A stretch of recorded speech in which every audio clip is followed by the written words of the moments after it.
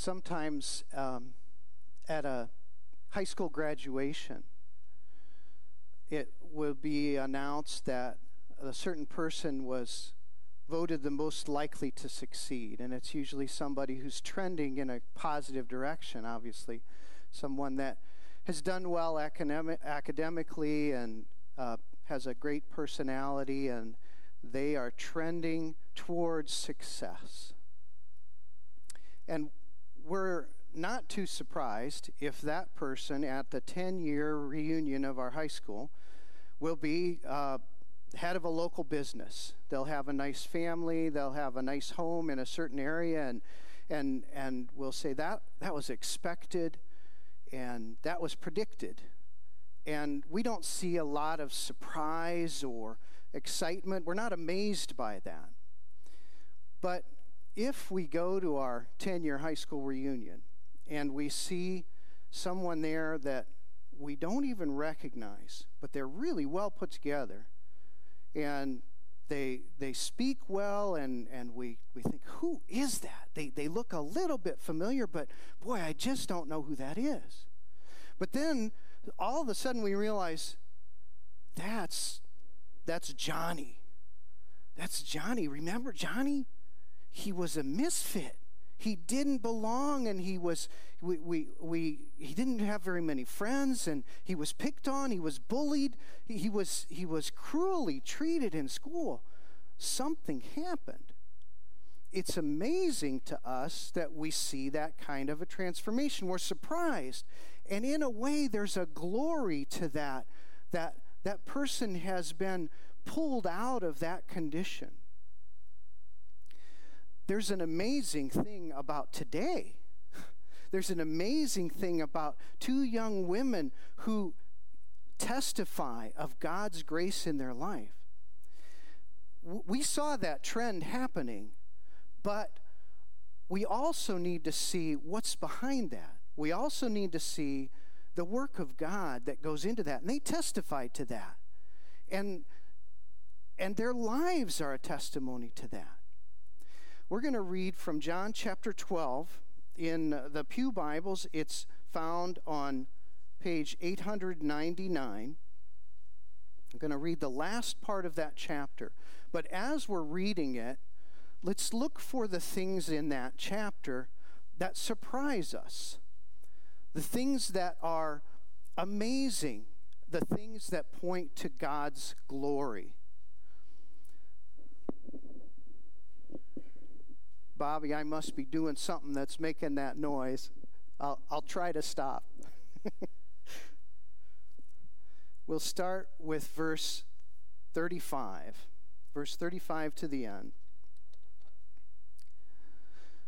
So Jesus said to them, "The light is among you for a little while longer.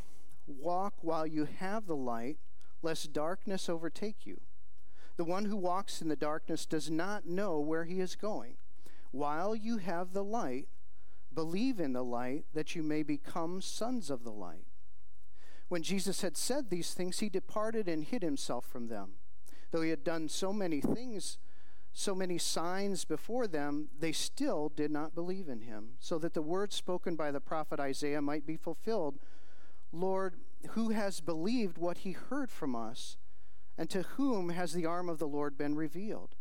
Therefore they could not believe. For again Isaiah saith, "He has blinded their eyes and hardened their heart, lest they see with their eyes and understand with their heart, and turn, and I would heal them."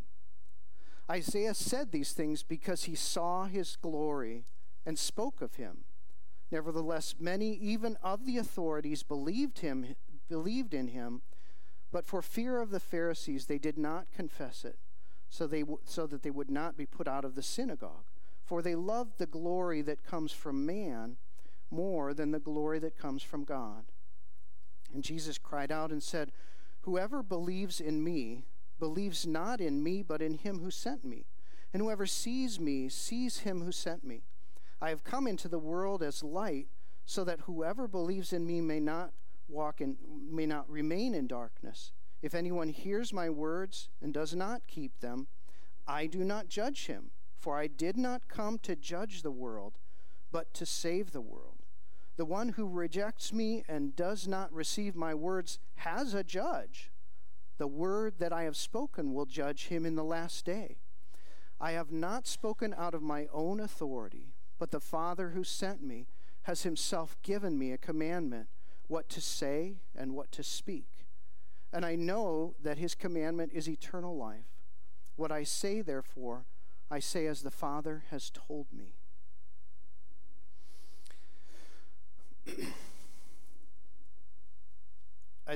I know there are a lot of things in this passage that we can talk about.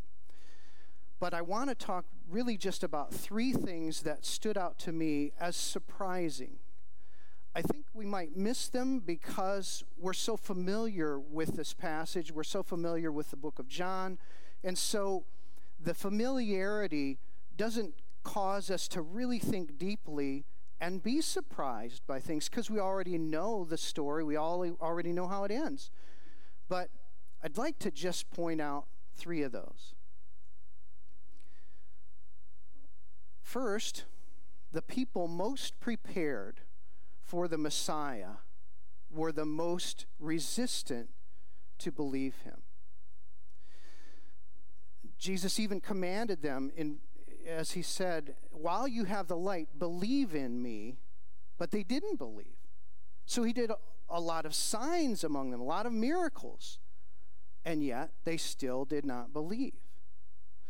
They should have believed because they had all the prophecies pointing to who Jesus was. The book of Isaiah, the passage that was read already in worship this morning, about the suffering servant coming for our sins. The passages that the scribes and the wise men that Herod turned to, if we remember, we're about to remember the time of the nativity. And we remember the wise men coming to Herod and saying, we've come to see the king. Where's the king? And so Herod was smart enough to know, I'm going to go to the religious leaders of my time and I'm going to see what God has said about who is coming and where he will be born. And guess what? They had the right answer. They knew because they had studied, because they were anticipating the Messiah, waiting for him. Maybe he's coming now. Well, if you're waiting for something, you should be ready to receive him. But they rejected him. Jesus said in John chapter 5, when he was talking to the religious leaders, he said, you search the scriptures because you think that in them you have eternal life. And it is they that bear witness about me, yet you refuse to come to me that you may have life.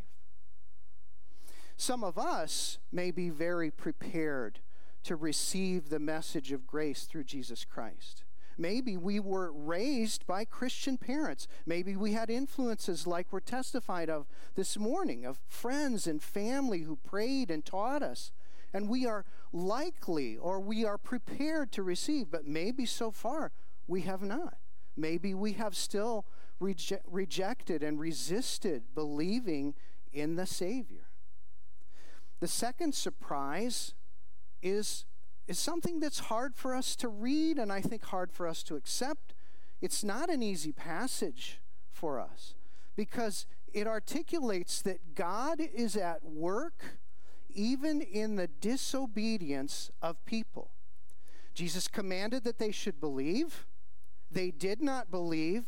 The scripture points to the prophecy in Isaiah that says, therefore they could not believe because God was actively blinding their eyes and stopping their ears so that they could not believe. And we're confused by that, or we at least give it pause and we think about it and we wonder. And if you want a clear answer that ties up every loose end of that issue this morning, you'll have to talk to somebody much smarter than me, because I don't have an answer that ties up all the loose ends. But I do know that in the book of Isaiah, we're given some hints about what direction God was taking his people and us, who were not his people. Most of us were not. Most of us don't have a heritage or ancestry that would say we are among the chosen people of God by our ethnicity.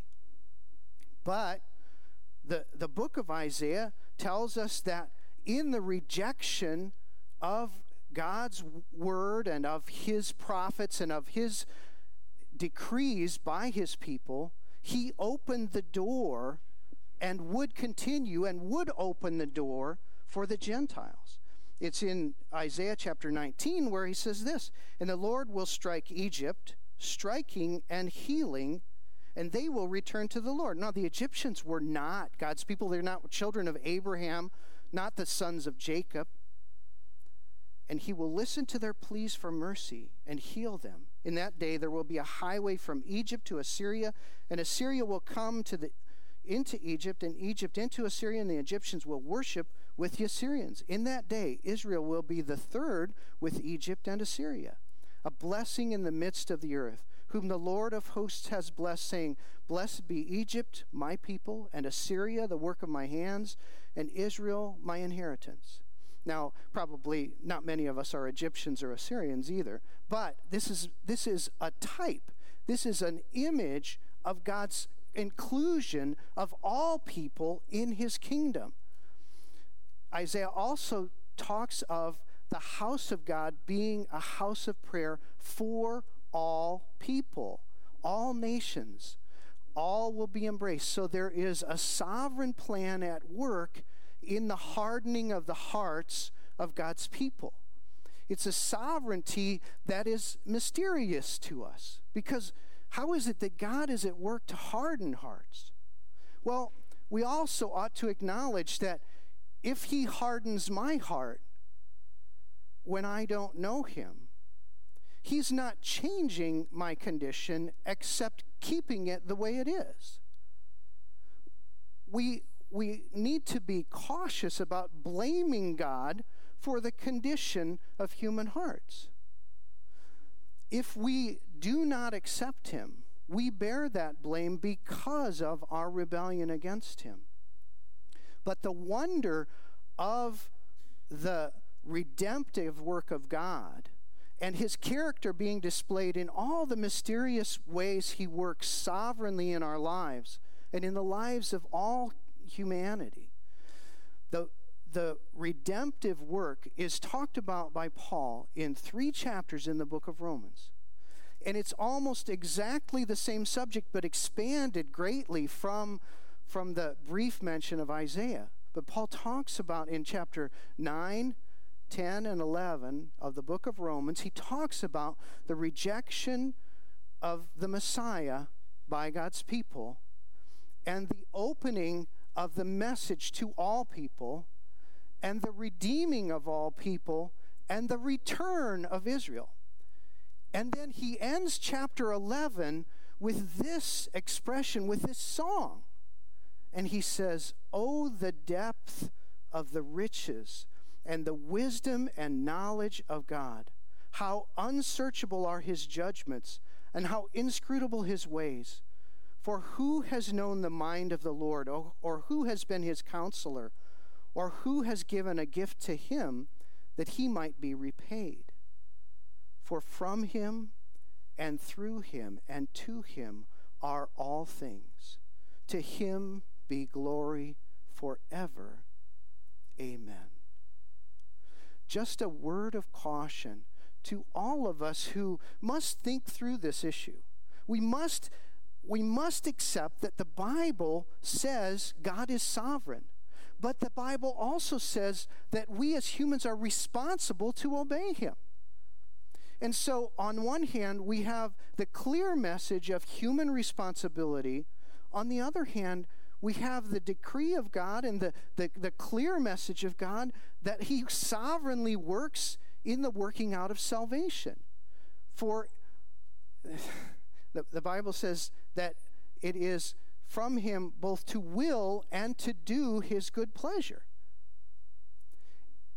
If we reduce salvation, and we use the term, and I use the term, God's plan of salvation. There is a plan of salvation, and we can articulate it. Man is a sinner, and because man is a sinner, he's separated from God. And so as we're separated from God, we are lost and condemned under his judgment. We cannot save ourselves, so Jesus came to pay the penalty for our sin, and we must believe in that payment for our sin in order to be saved. And if we believe in that, we are saved. And so that articulates the facts of the gospel. And we call it the plan of salvation. And maybe many things have been written and said about it that are much better articulated than what I just said. But that's the basic truth of it. And it is true. And we can call it a plan. But if we make it just a plan, if we make it just an explainable event, we take away the glory that Paul is describing in Romans chapter 11, when he breaks into a song about the mystery of God's work, about how it is beyond our comprehension. And the reality is that each of us knows a part of that story. If we know the Lord, can you explain that it was because, well, I decided that I would follow the Lord, and I was smart enough to do this, or then I did this, and then I did this, and we articulate our part of that as human responsibility. We do have a responsibility. It is commanded to us to believe. It is a willful act for us to believe. And yet, can any of us who know the Lord say, well, yes, that was up to me, and that's because of me, and it's all my doing? If we do say that, we have missed the gospel.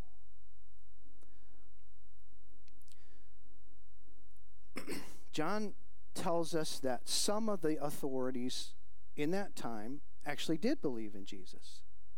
Some of them saw the signs and they said, this must be the Messiah. But they were so afraid of the religious authorities of the time that they wouldn't say it. They wouldn't confess that Jesus was the Christ. They kept it to themselves. And John gives us an insight. John is unique as a gospel writer because he often gives us insights into the motives behind what people do. Matthew, Mark, and Luke very rarely do that. But John often does it. And he tells us the motives of the people who did not confess what they believed about Christ. He says, they loved the praise or the glory that comes from man more than the glory that comes from God. So just a little bit of comparison. What kind of glory comes from man? Well, it's all around us. It's on television. It's on award ceremonies. It's always happening. The Academy Awards, the Country Music Awards, the Emmy Awards, or the winners of sports events, the Olympics, or anything else where the winner is glorified or is honored. And I'm not trying to say that's wrong. I don't think it is wrong. But I think that it has limitations. The glory that man can give us will feel good. It will be immediate. Almost always it's immediate. It fuels our pride. It brings attention to us. And it's temporary. It never goes past this life. Probably doesn't go past a few moments or a few weeks maybe. The glory that comes from God can feel uncomfortable to us. It can feel uncomfortable to our flesh because it is often delayed. It's not immediate. Very rarely is it immediate. It crushes our pride because it doesn't exalt who we are, but it exalts the God who has worked through us and in our lives. And it brings attention to God, but it is eternal. The third surprise that I think we can see in this is that the righteous judgment of God is coming. Jesus said, there is one who will judge. I'm not here to judge. There is one who will judge. The words that I've spoken will be a judge of all who have heard them in the future. It's an ominous warning. Because the judgment of God against a sinful world, against sinful people and sinful hearts, is an absolutely devastating thought. that the creator of the universe will wield his power in judgment on those who rebel against him. So Jesus was here in a world that was rebellious, in a world that was rejecting him, and yet he had not come to judge. As a matter of fact, he had come to save the world. And how did he save the world? Well, we talked about it, we sang about it, it was testified to. He saved the world by taking the judgment that we as the guilty deserved for ourselves. That the king who decreed justice would be the justifier. That he would buy back what was lost, that he would buy back what had rebelled and what had gone away from him and sought its own way instead of God's way.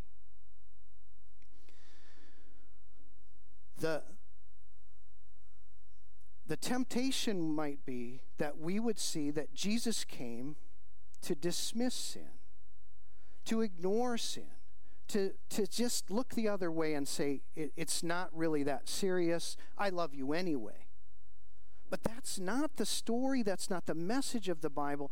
It is punctuated by a part of Isaiah, by the passage that we read together already.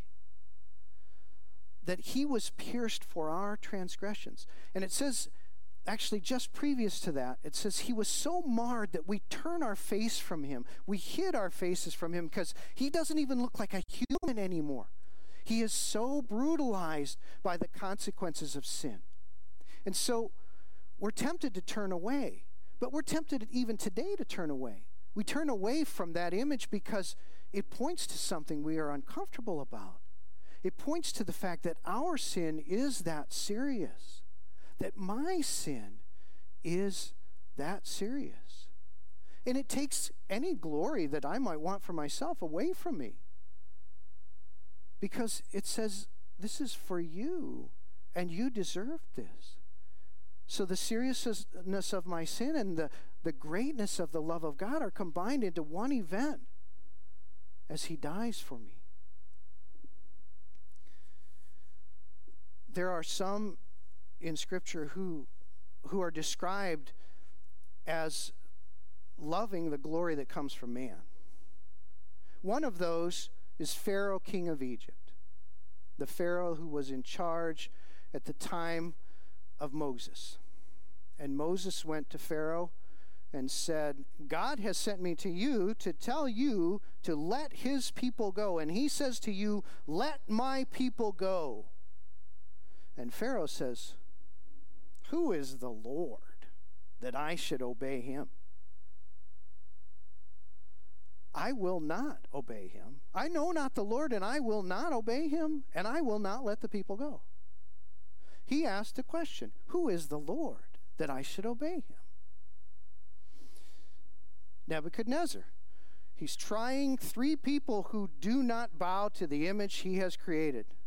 And he says, if you don't bow, I'm going to throw you into the fiery furnace. And then he says, and who is that God that will deliver you out of my hands? Again, he asks a similar question. Who is the Lord that I should even give regard to him or his people and do what he says? And sometimes we might be tempted to ask that question. Who's the Lord that he can direct or he can control? He can ordain my life. I'll do things my way. But there's another way to ask questions. We can look at David as an example. When in Psalm chapter 8, Psalm number 8, David is considering all that God has done.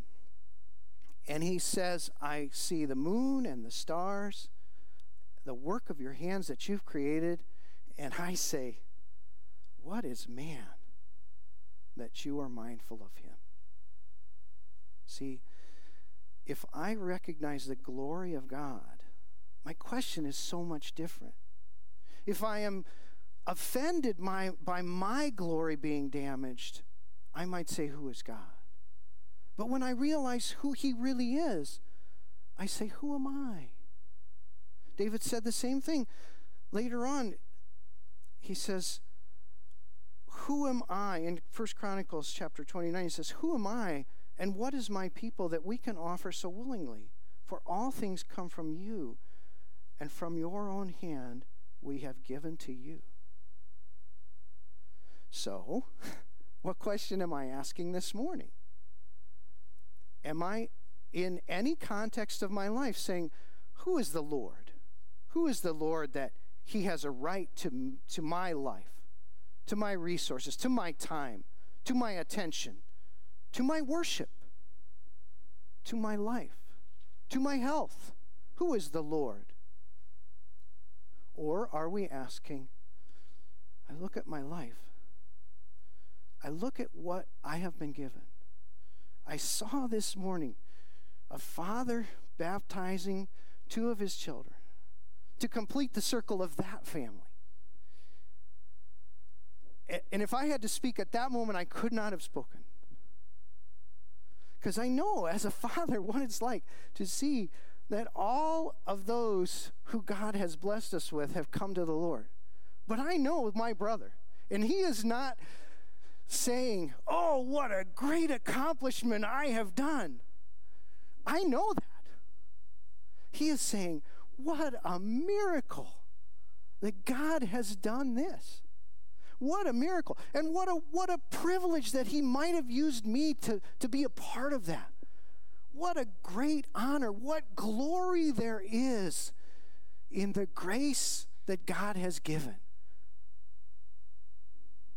This week, we will all have a time to remember and to be thankful.